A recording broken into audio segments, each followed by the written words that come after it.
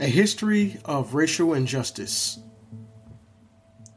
On this day, May 2nd, 1963, black children began movement protesting segregation, faced police brutality. On May 2nd, 1963, more than 700 black children protested racial segregation in Birmingham, Alabama, as part of the Children's Crusade, beginning a movement that sparked widely publicized police brutality that shocked the nation and spurred major civil rights advances. Dr. Martin Luther King Jr. and the Southern Christian Leadership Conference, better known as SCLC, had launched the Children's Crusade to revive the Birmingham anti-segregation campaign.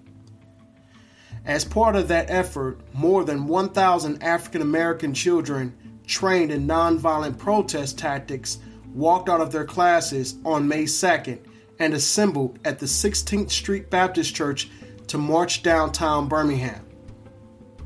Though hundreds were assaulted, arrested, and transported to jail in school buses and paddy wagons, the children refused to relent their peaceful demonstration.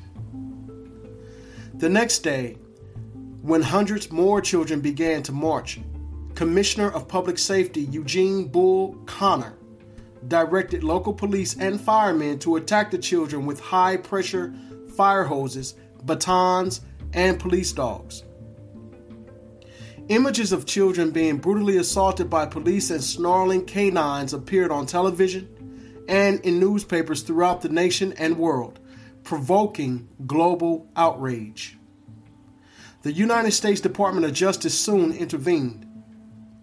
The campaign to desegregate Birmingham ended on May 10th, when city officials agreed to desegregate the city's downtown stores and release jailed demonstrators in exchange for an end to SCLC's protests. The following evening, disgruntled proponents of segregation responded to the agreement with a series of local bombings. In the wake of the Children's Crusade, the Birmingham Board of Education announced that all children who participated in the march would be suspended or expelled from school. A federal district court upheld the ruling, but the United States Court of Appeals for the Fifth Circuit ultimately reversed the decision and ordered the students readmitted to school.